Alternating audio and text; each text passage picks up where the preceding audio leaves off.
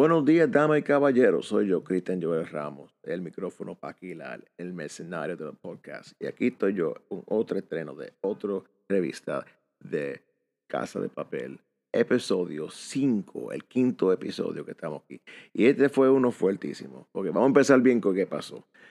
Empezaron con el director del banco. En el cuarto episodio le dieron un balazo, casi balazo en el hombro. No sé si fue el lado del corazón o si fue algo más para arriba, para el hombro del lado. Pero para el lado derecho o izquierdo, era el lado derecho del ok.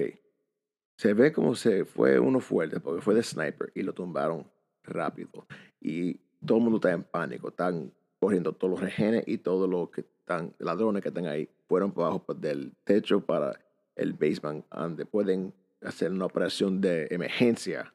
Porque él está sangrando, ¿sabes? Fuertemente. Eso fue un balazo con una clase de bala grande. Porque si uno ve una bala de sniper, eso es más lejos que un dedo de uno. Eso fue al hombro de él y él está sangrando. Y ya la mente de él, Arturo está que me estoy muriendo, ay mi vida, ¿sabes? Porque con la pendejada de que dice que va a morirse, pero por gracia de ellos son profesionales que entrenados por estos mismos asuntos por si acaso algo así puede pasar. Y el asunto es que cuando ellos van al primer piso, uno tiene que buscar de emergencia porque no pueden ir para hospitales, por supuesto, porque están en medio de una guerrera con la policía, el municipal de policía, perdóname, estoy hablando demasiado rápido.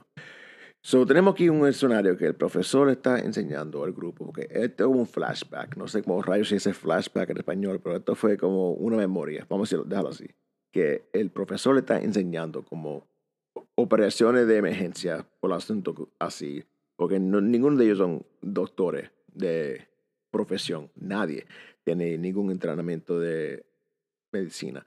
Son todos ladrones, son todos tecatos de calle, ¿sabes? Gente de cualquiera. Y aprender esto es importante porque, por si acaso algo pasa, no tienen tiempo para ir a los hospitales. Tienen que hacerlo hoy mismo, en ese momento, para sobrevivir, porque si no, se pueden fácilmente fallecer y el plan se jodió. Aquí tenemos el asunto que el profesor está enseñando a todos los estudiantes, como él cree que se hace tan gran profesor, enseñándole al grupo cómo se le olvida por caso de balazo.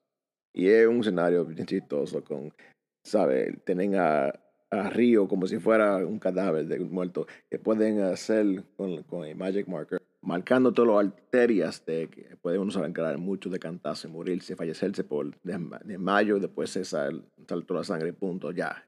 ¿Sabes? Yo no soy ningún profesor de biología. Él es, quizás, pero yo no. Aquí estoy yo explicando de la manera más posible. Sí, aquí tenemos el escenario que el profesor está enseñando esto por los varones y tiene a Nairobi y Tokio, la única dama, enseñándose en el cuerpo con ellos mismos. Y después empieza un clase de boche, un clase de pelea que es entre ellos mismos porque Tokio se hace presentar sin querer, porque no fue culpa de ella realmente. Ella vio un cicatriz de embarazo de sección C y no sabía que ella tuvo hijo. Pero antes que pudiera buscarlo, bueno, mirarlo, ella se puso defensiva y empezaron a pelear, entre, tirando manos entre las dos mujeres y cogió a todos los hombres para separarlo. Y esto fue un momento chistoso, pero también algo informativo, porque yo no sabía que Nairobi era madre.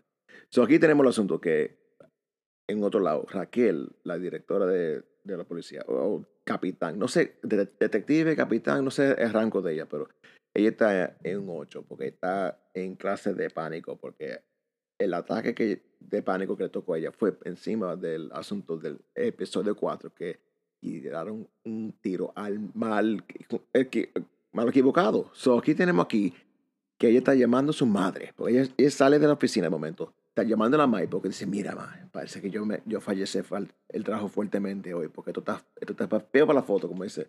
Y se puso en comunicación con la madre. La madre lo está tranquilando porque ella está viendo esto en vivo en la noticia también, porque esto está en todos los canales de noticias en vivo y esto es un trabajo fuerte. Ella entiende el asunto que está pasando y le dice, mija, cualquiera se puede confundir porque todo el mundo viste lo mismo.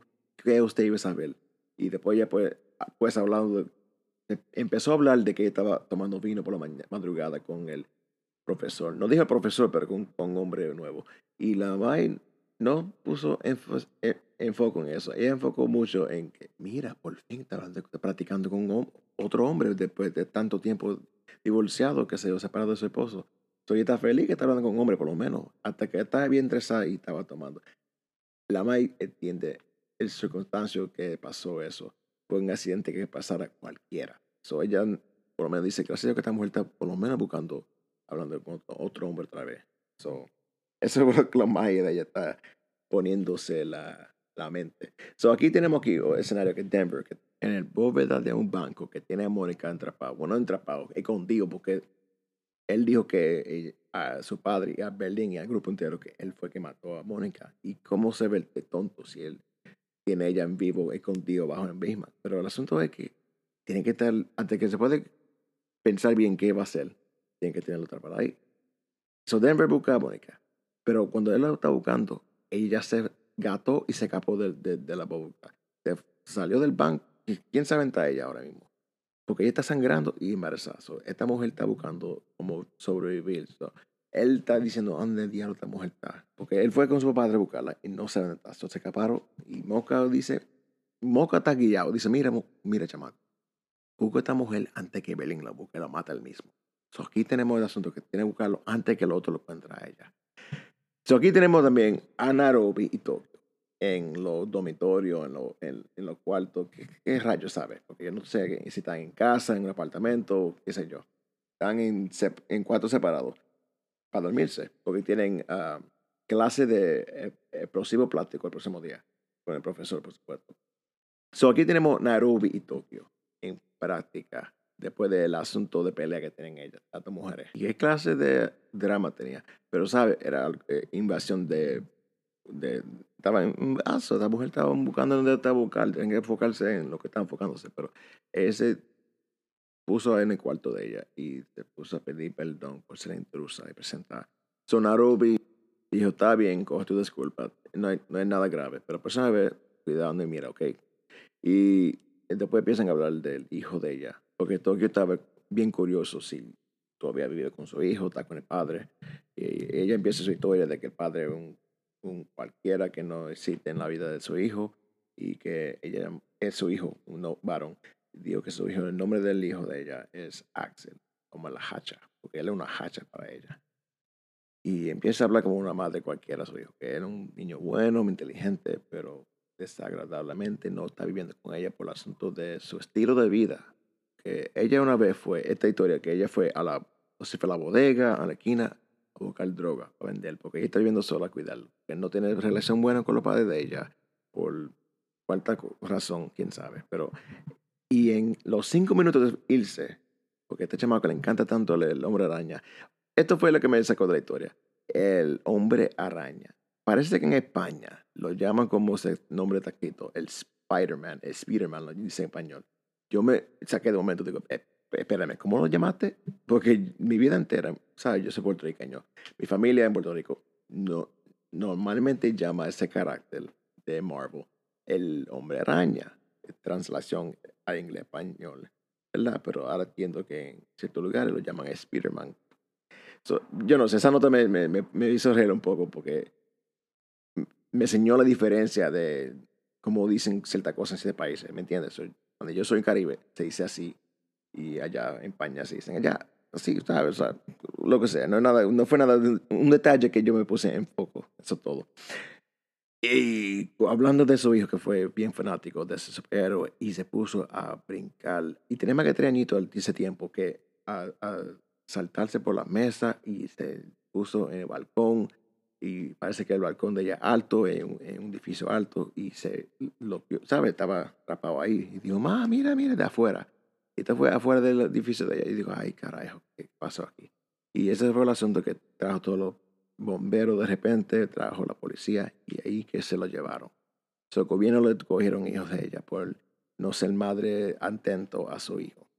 Y ella fue a la cárcel por eso. Y salió, bueno, sabe, quizás por tener droga encima también. Y después de salir de cárcel y recuperarse, o qué sé yo, el gobierno como quiera no le dio a ella oportunidad para buscar su hijo. Se lo llevaron a las Canarias. Canarias, una isla que está en la de África ahí. Y ahí que está viviendo ahí. Y ahora mismo parece que tiene como 8 o 9 años.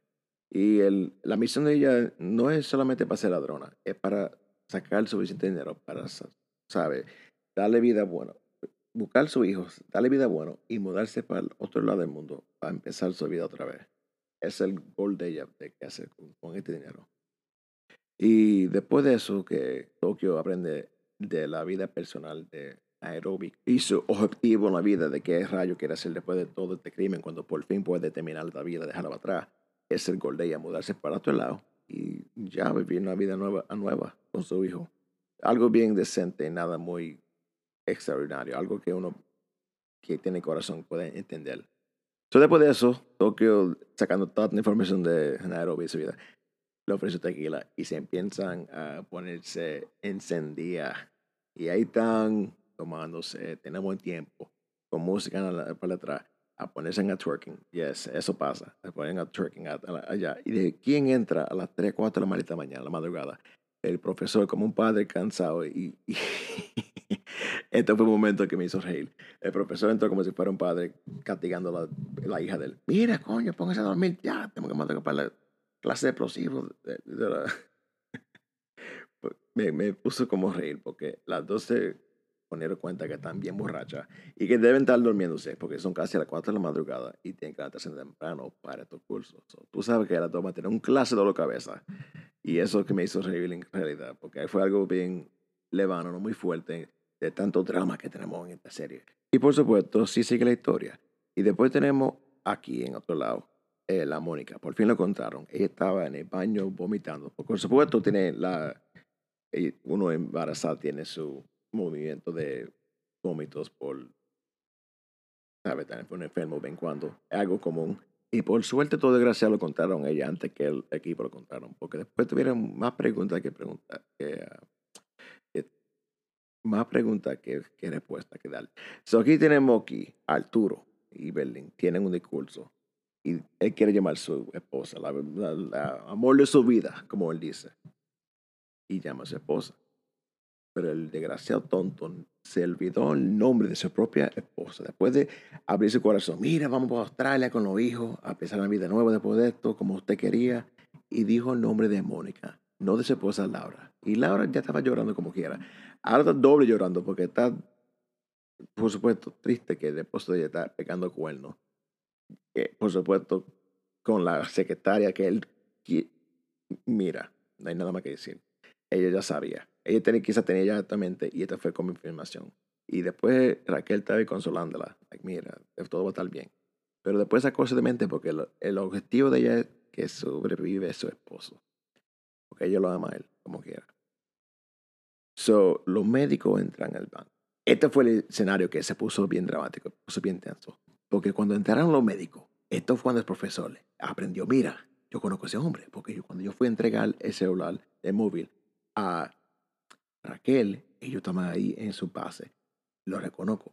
Y él no es médico, él es oficial, él es policía. So, esto que él empezó otro en escena retrospectiva. Diablo, esa palabra fue fuerte. Cuando estábamos en el curso con su estudiante, lo digo con mano, con los ladrones, con los pillos, enseñando la historia de los romanos contra los de Troya y el caballo de Troya y como los romanos perdieron Troya. Al contrario, como lo troyaron, perdieron al romano. Y él dice, yo tengo mi caballo de madera de Troya. Y esto fue el asunto, que los médicos entran al banco, el profesor conoce al policía y tira el plan de Troya atrás a la municipal de policía, a ellos. Ellos creen que ellos no saben que uno de ellos es policía y al contrario, ellos no saben que el profesor sabe que es policía.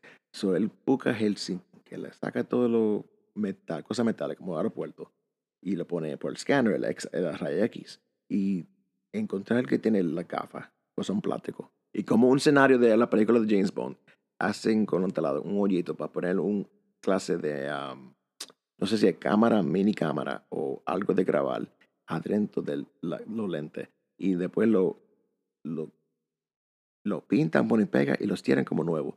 Y después por eso le dan la gafa para atrás y no se da cuenta que los lentes tienen ese plante adentro. O sea, ahora el profesor tiene plante. Quizá una cámara pequeña, porque él ya fácilmente puede escuchar lo que están diciendo.